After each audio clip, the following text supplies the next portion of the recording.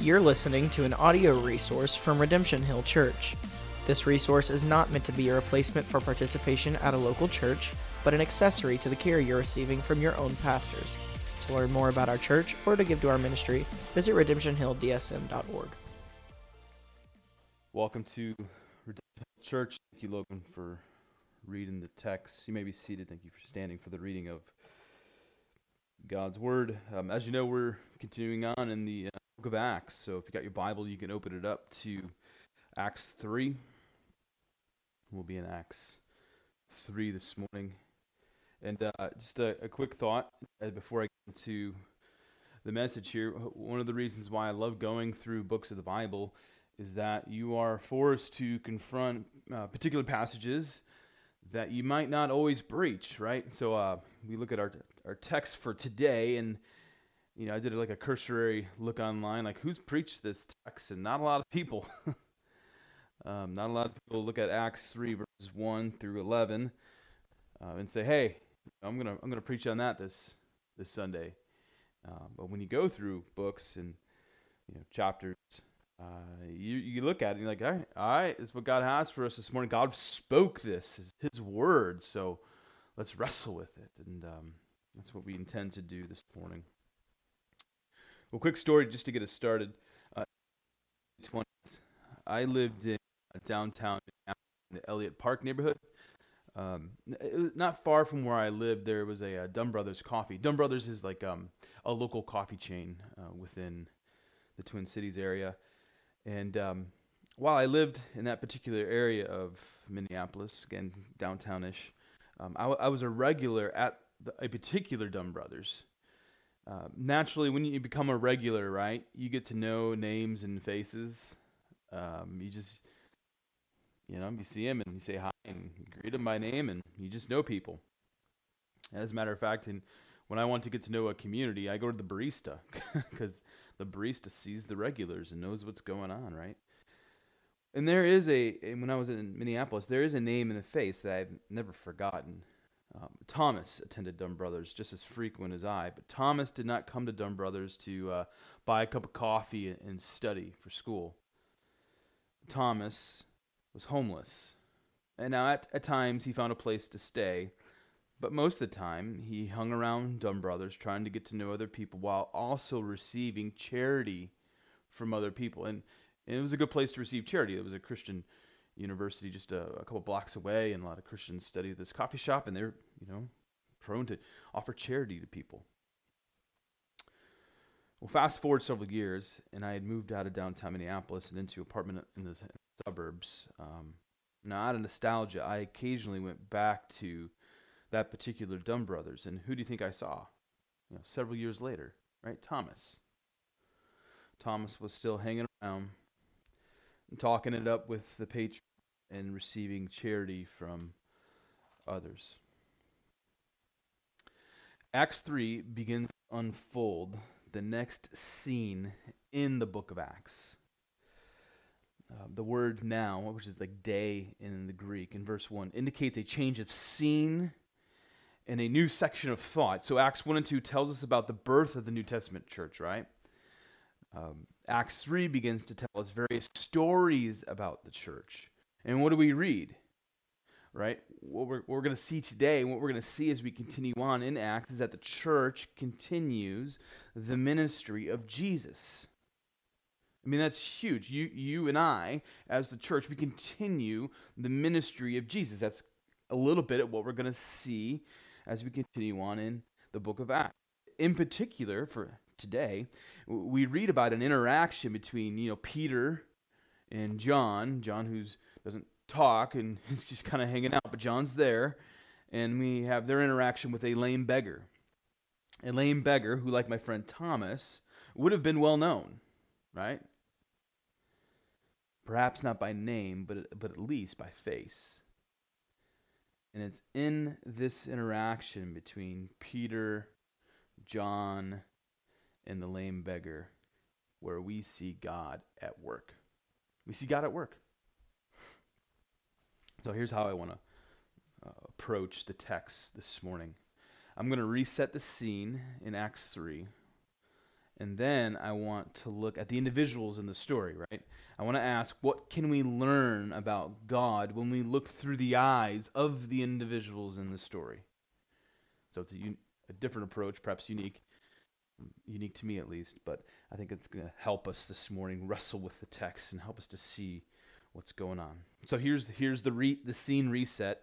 Unlike my friend Thomas, the beggar in Acts 3 had massive physical limitations, right? We read he was lame from birth, like right out of the womb, couldn't walk. Meaning he had never known what it means to like walk, run, leap, skip, right? Never knew any of that. As a matter of fact, according to Acts 4, verse 22, we see that this man was over 40 years old. Acts 4:22 is kind of reflecting on this lame beggar and what happened here.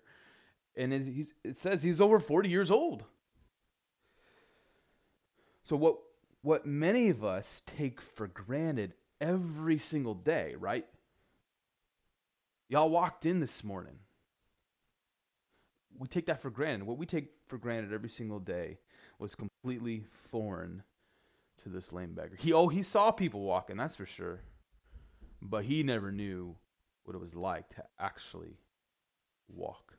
So this man likely accepted his lot in life as a lame beggar, spending his days hoping to receive charity from all the people heading into the temple.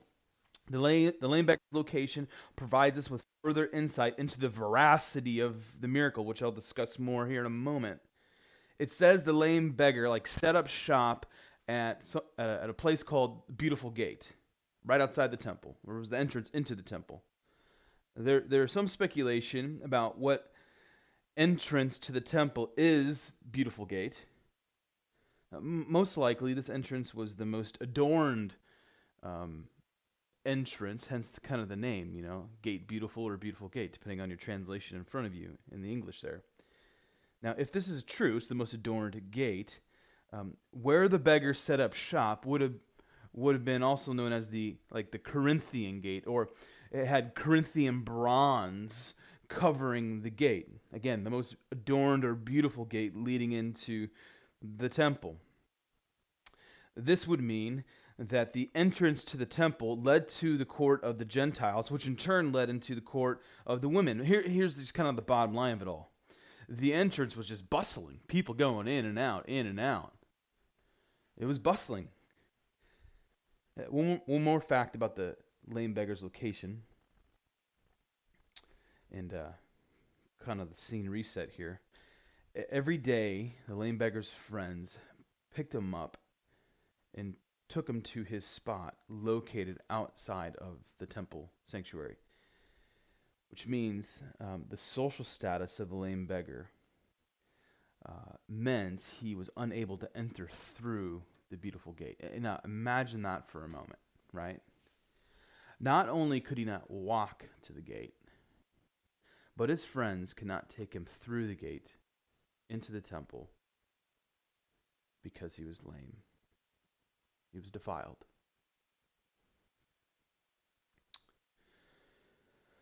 With all this as the backdrop, the miracle which takes place would have been stunning. Nobody born lame gets up and walks. Science tells us it's not supposed to happen, right? But it did happen, and I think it continues to happen. But the miracle does require some explaining. So what about our characters? So here's what I want to do now. I want us to understand what happened through the eyes of the lame beggar, and then through the eyes of Peter and John, and then through the eyes of all who observed the miracle. The lame beggar was the recipient of the miracle, right? That's obvious. Peter and John, in particular Peter here, were conduits of God to perform the miracle. And then all who observed the miracle were left trying to figure out what happened. What's going on here? How do we make sense of all this? As we strive to look at what happened through their eyes, we're going to see also what they learned about God.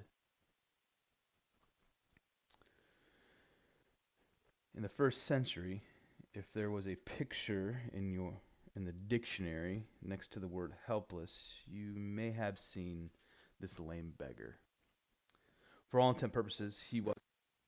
As far as I can tell, the lame beggar had two things going for him. One, which I already explained, he had friends who would pick him up every day and take him to his spot, his designated spot at the temple gate.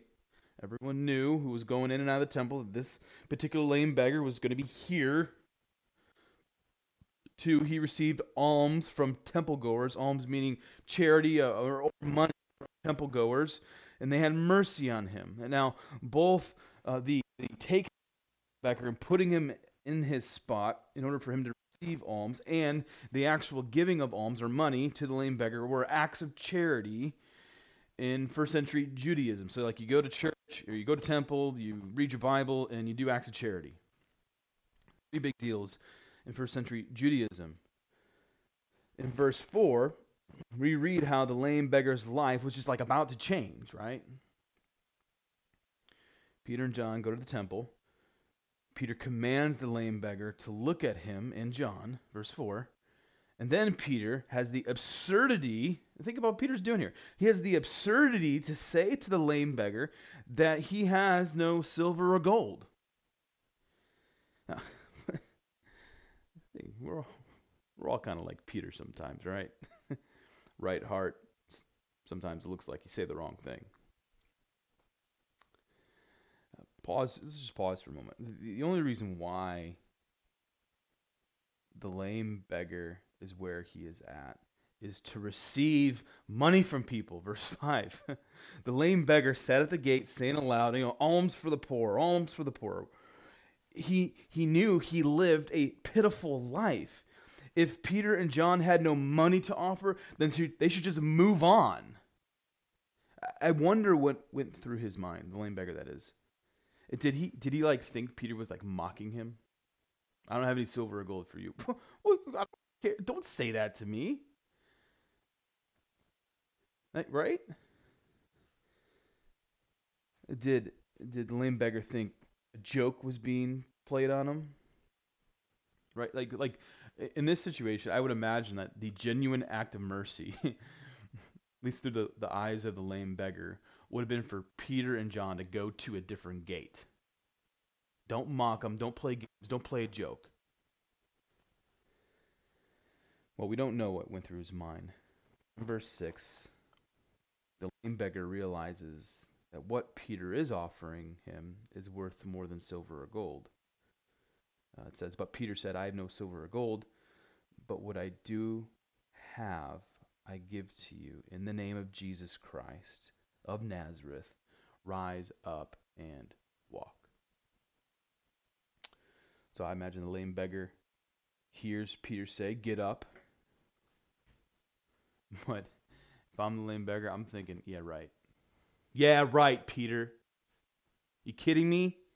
Over 40 years without being able to take a step? And it seems Peter just continues to mock the poor lame beggar. I would have thrown a rock at Peter. I would have found the biggest rock that I could throw within reach and just chucked it at him.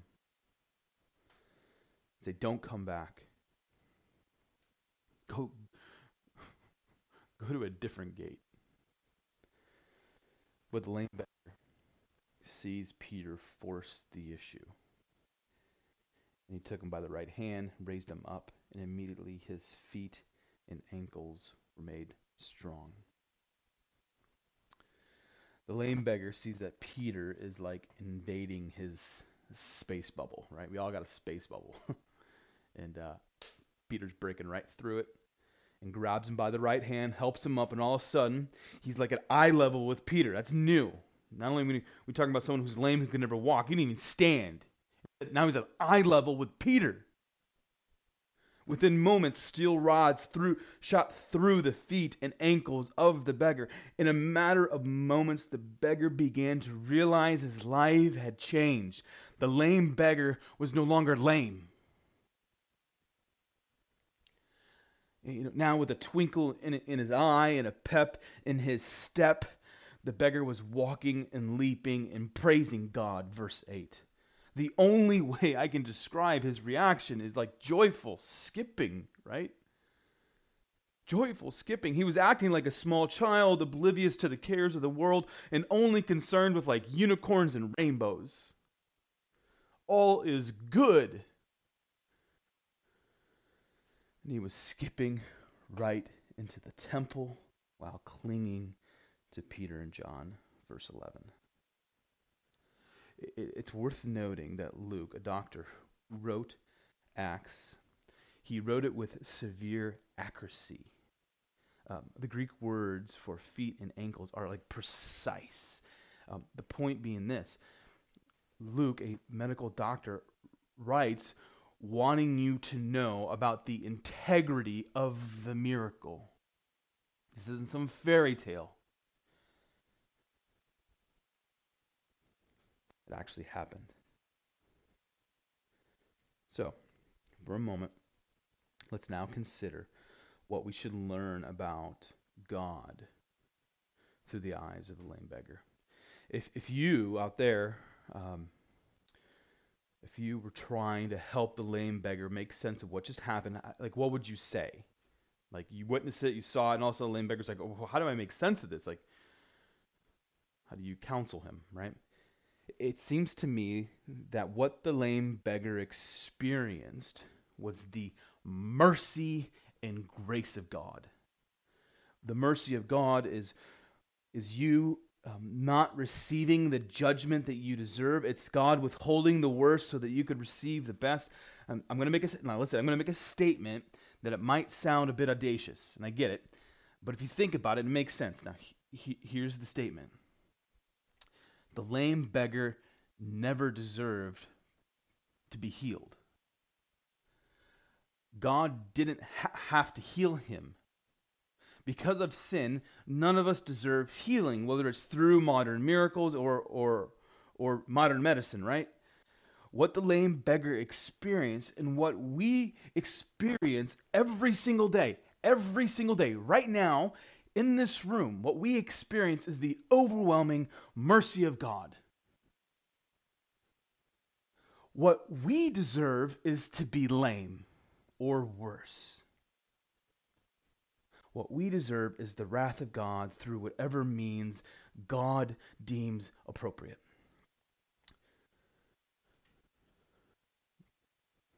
God is merciful. God withholds from us what we deserve. I would hope the lame beggar began to understand and experience God's mercy when he was healed. I hope the beggar realized he deserved far worse than being lame. Not only is God merciful, he is gracious. Now, I want you to see the distinction between mercy and grace. A lot of people confuse the two. God is gracious by giving us what we do not deserve. If mercy is God withholding from us what we deserve, namely death and punishment because of our sin, God's grace means he's giving us what we do not deserve. For the lame beggar, it was his physical healing which resulted in him doing what? Praising God, lifting up his hands and just praising Jesus. For us Christians, we receive spiritual healing through faith in Jesus Christ. Grace is God blessing us even though we do not deserve it. That is God's grace. Mercy is deliverance from judgment. Grace is God extending kindness to the unworthy. So through the eyes of the lame beggar, we see a merciful and gracious God. Let me pause and parenthetically say something here. When we talk about the mercy of God in particular, we've got to really understand our own sin nature. Like, I'm just trying to think out loud in my head about an objection here. A lot of people just don't like to talk about their own sin, their own rebellion, their own depravity. And unless you really understand your own sin and rebellion against God, you do not understand his mercy. And parenthetical statement, but important to say nonetheless, I think. And God is merciful. The lame beggar saw it. God is gracious. The lame beggar saw it. When we look through the eyes of Peter and John, we see another aspect of God. We read that Peter went to the temple to presumably pray at the 9th hour. It says they went to the temple at that particular hour of prayer, and we don't know if they necessarily prayed. We could assume that they were likely doing that. But we know that they were going in the evening. Did Peter and John go to the temple knowing that they're like, hey, we're going to go perform a miracle. Who's coming with me? And Peter's saying it, and John's like, hey, I'm going with you. Or did they go knowing that they were going to go preach? That's going to be next week, right? We see Peter preaching. We don't know all the motives behind Peter and John. At the very least, we know that going to the temple would not have been unusual, right? These Jewish Christians thought of their faith as a continuation of an ancient faith. They didn't see it as something that just popped up out of thin air, right? They went to the temple because of what Peter preached at Pentecost. Jesus is the fulfillment of the Old Testament, right? So going to the temple would still have been natural. It would have been unusual. Now, a lot of that's going to change as the temple's destroyed in 70 AD and all that kind of stuff. But as it were, for this time, coming off the heels of Pentecost, they were doing what was normal. And as they were about to enter the temple, they saw the person that they saw the day before and then the day before that, a lame man asking for alms. And giving alms to the poor, like I said, would have been a virtue in the first century.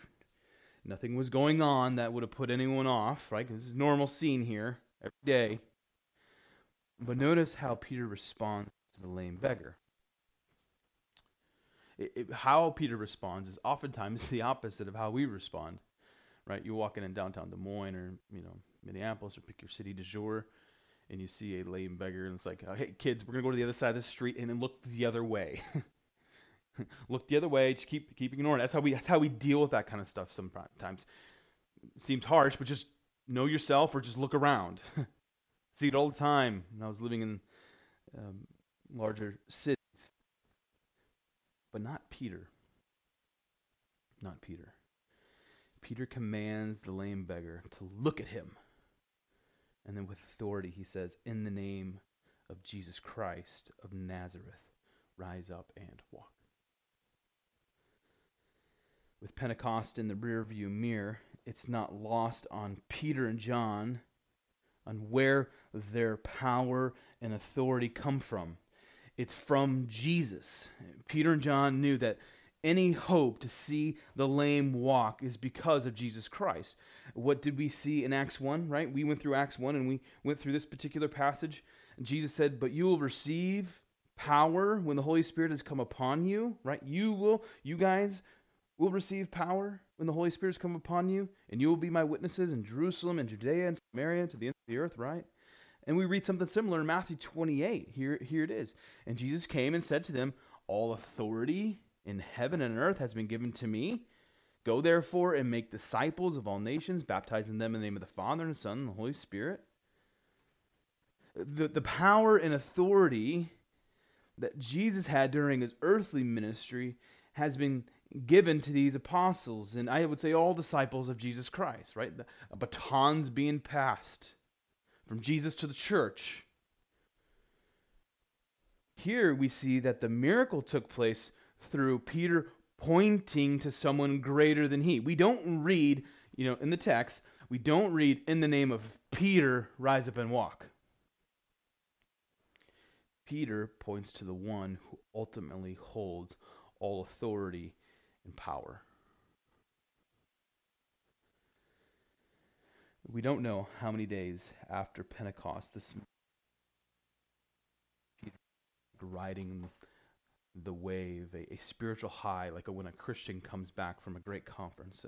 They were going about their business with Holy Spirit empowered boldness. And being led by the Holy Spirit, they were led to this lame beggar.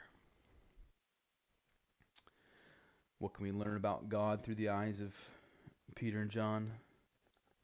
Well, I think it's safe to assume that a man born unable to walk and all of a sudden can walk points to an all-powerful God. God can perform miracles. God can do what cannot be explained by the rational, enlightened sensibilities. We've got to wrestle with the power of God for a moment. We need to grapple with the power of God to perform miracles, because it's on this point many people object to God and to the numerous miracles in the Bible. What is in question is whether God can break in and act in unexplained ways, unexplained by science or naturalism, right? So what is a miracle? Let's try to define that. Here's a good definition from a commentator about miracle. A miracle is a direct act of God in the external world in which he works outside, not against, the common course of events to reveal himself, authenticate his servants, and manifest his nature and redemptive purposes. You hear that? In other words, miracles reveal or point to something more significant than like the miracle itself.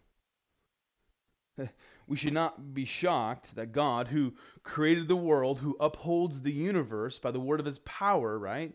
Hebrews 1 and 2, he is also able to cause a lame man to walk through the actions of Peter. You know, the comeback is often, how could God possibly defy science? To which I say, God created science. If God wants to strengthen the feet and ankles of the lame, he can surely work with what he has already created.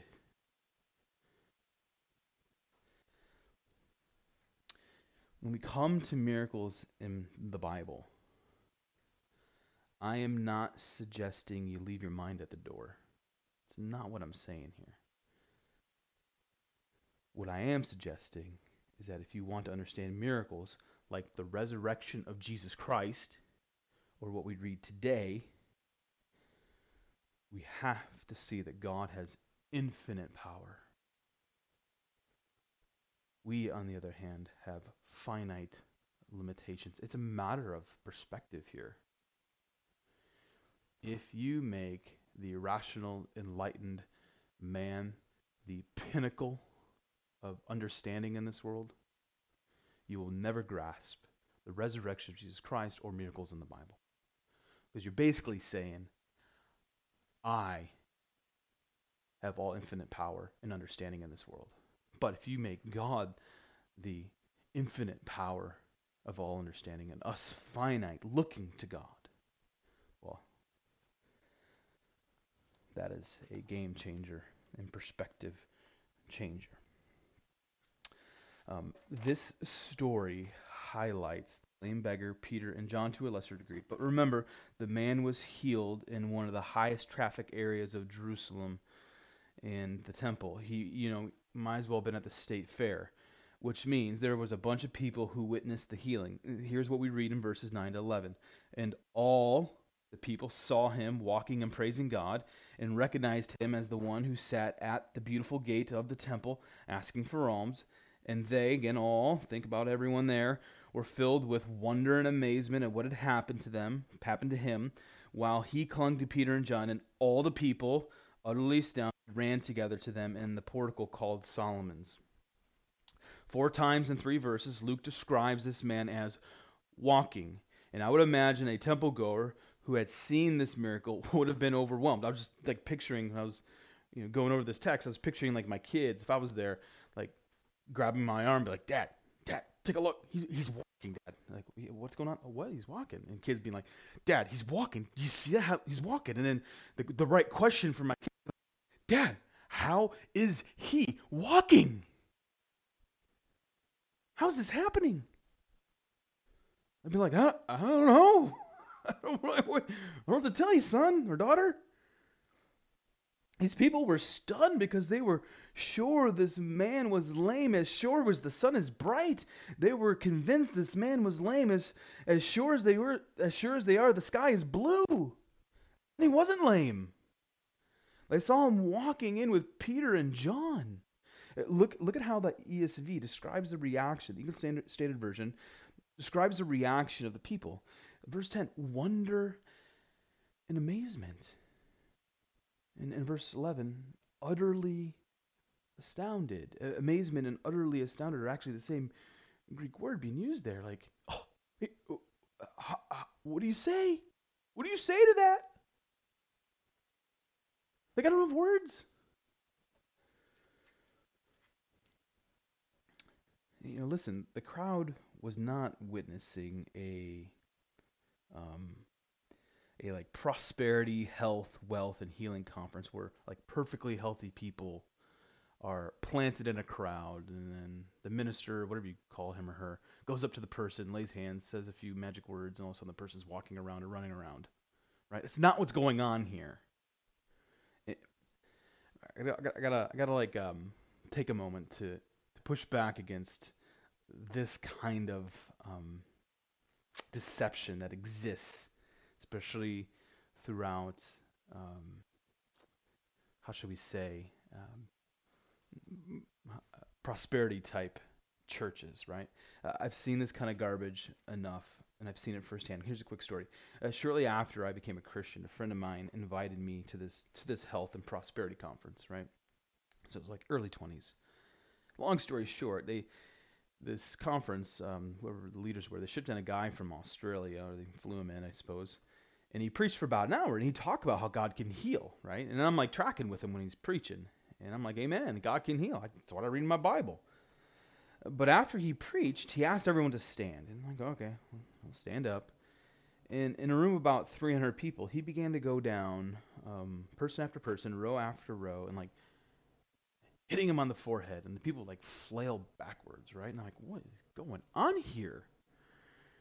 How much force is he hitting people with? And then I realized he's gonna eventually get to me. So he gets to my row, and I'm about 2/3 of the way back, and I lock eyes with this guy.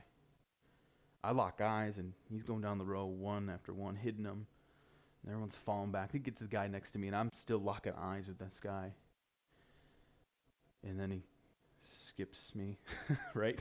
Goes to the next guy, and I'm like, I think he got the picture. Like, if he touches me, I might break his arm. I mean, I wouldn't have done that, but it's like what I'm thinking. Like, don't touch me.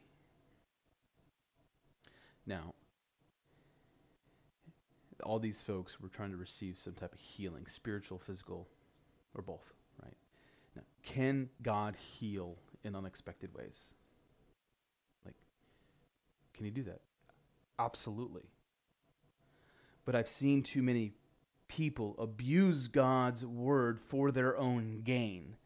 If the church wants to be a conduit of healing, like Peter was, then the church needs to act in faith and with grace, not out of manipulation, but with compassion and care, with the glory of God in view.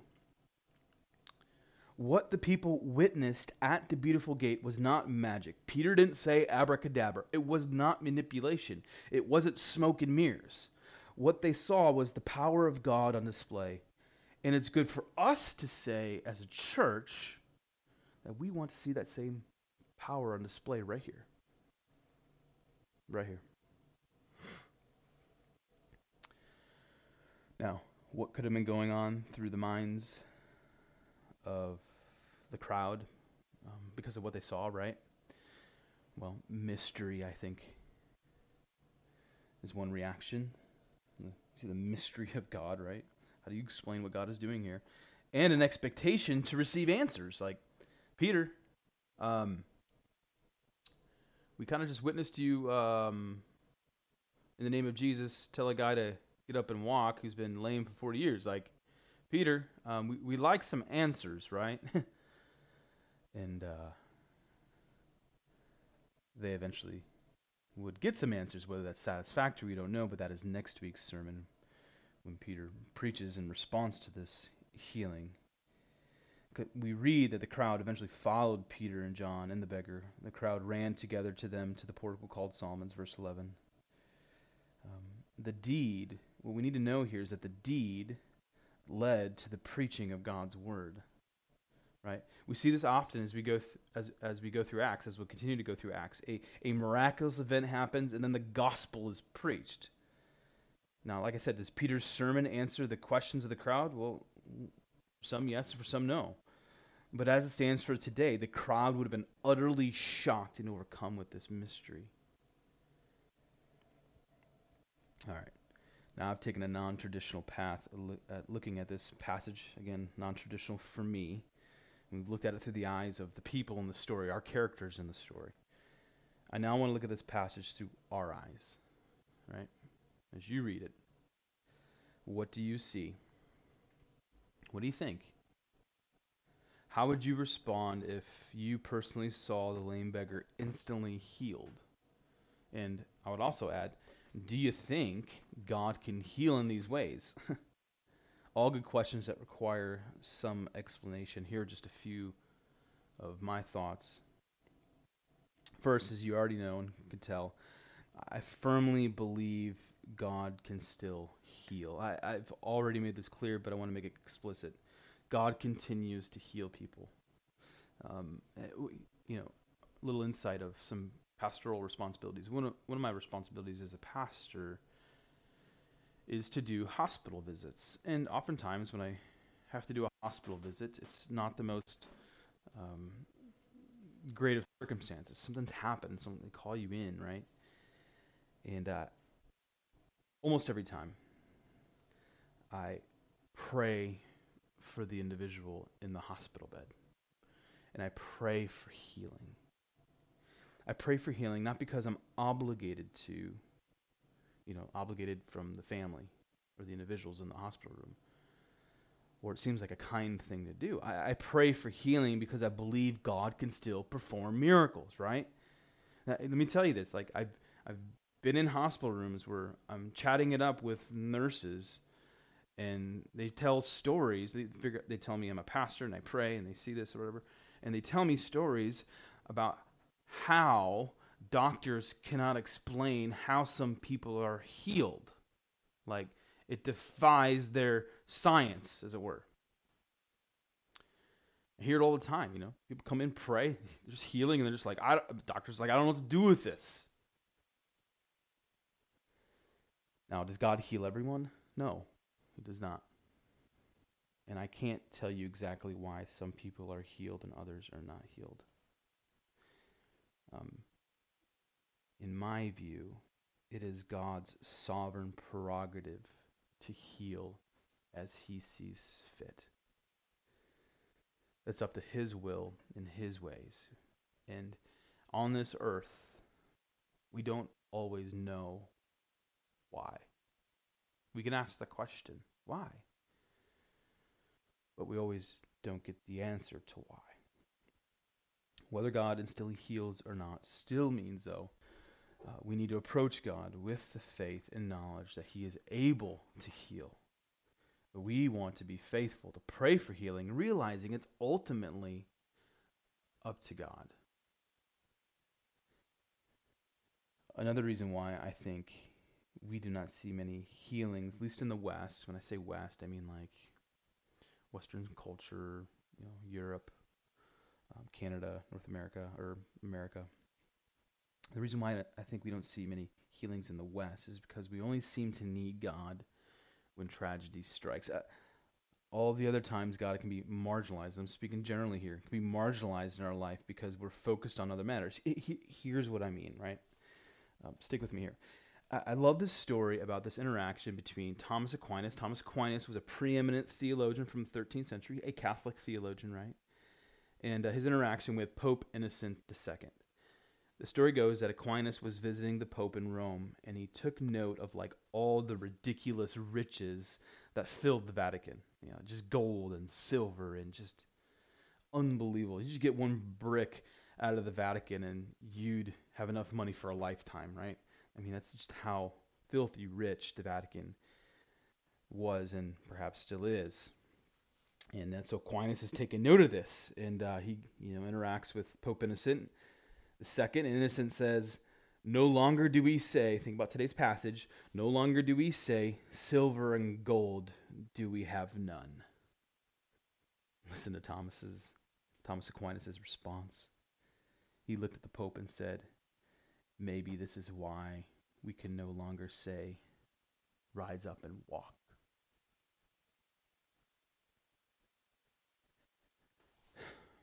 The world distracts us from moving toward God in faith and moving toward others in the faith that God has given. Of course, we don't see healings like we used to. We do not step out in faith and pray as we should. God wants us to be a useful tool in His hand, right? I use that example a lot. We want to be useful tools in the hands of God, but oftentimes we find ourselves in the back of the drawer, of the kitchen drawer. That's where we find ourselves. Silver and gold can consume us and distract us. So Christian, we need to move toward others in faith and with laser light focus on God. We can move forward, not looking at life with like this physical perspective, right? But with a spiritual perspective, knowing that God can heal. I have one more thought about what we should see from the healing of the lame beggar. The mercy and grace of God allowed the beggar to get up and walk into the temple where he could experience the presence of God for the very first time. This was a physical miracle. A greater miracle happens when a sin-filled, rebellious heart is made alive by the Holy Spirit, and all of a sudden a person goes from walking away from God to walking with God. The story of the lame beggar points toward a higher spiritual truth. It is that Jesus is the Son of God who died on a cross for the sin of His people. And His atoning death is why anyone can rise up and walk. I love the lyrics from the hymn, How Firm a Foundation. Here's just part of it, just a couple lines. Fear not, I am with thee. Oh, be not dismayed, for I am thy God, and will still give thee aid. I'll strengthen thee, help thee, and cause thee to stand, upheld by my righteous, omnipotent hand. Omnipotent meaning, big fancy theological word for all-powerful. Upheld by God's all-powerful hand. No matter if it is physical or spiritual, it is God who strengthens us. It is God who causes us to stand. It is all because of God's omnipotent, all-powerful hand. Let's pray.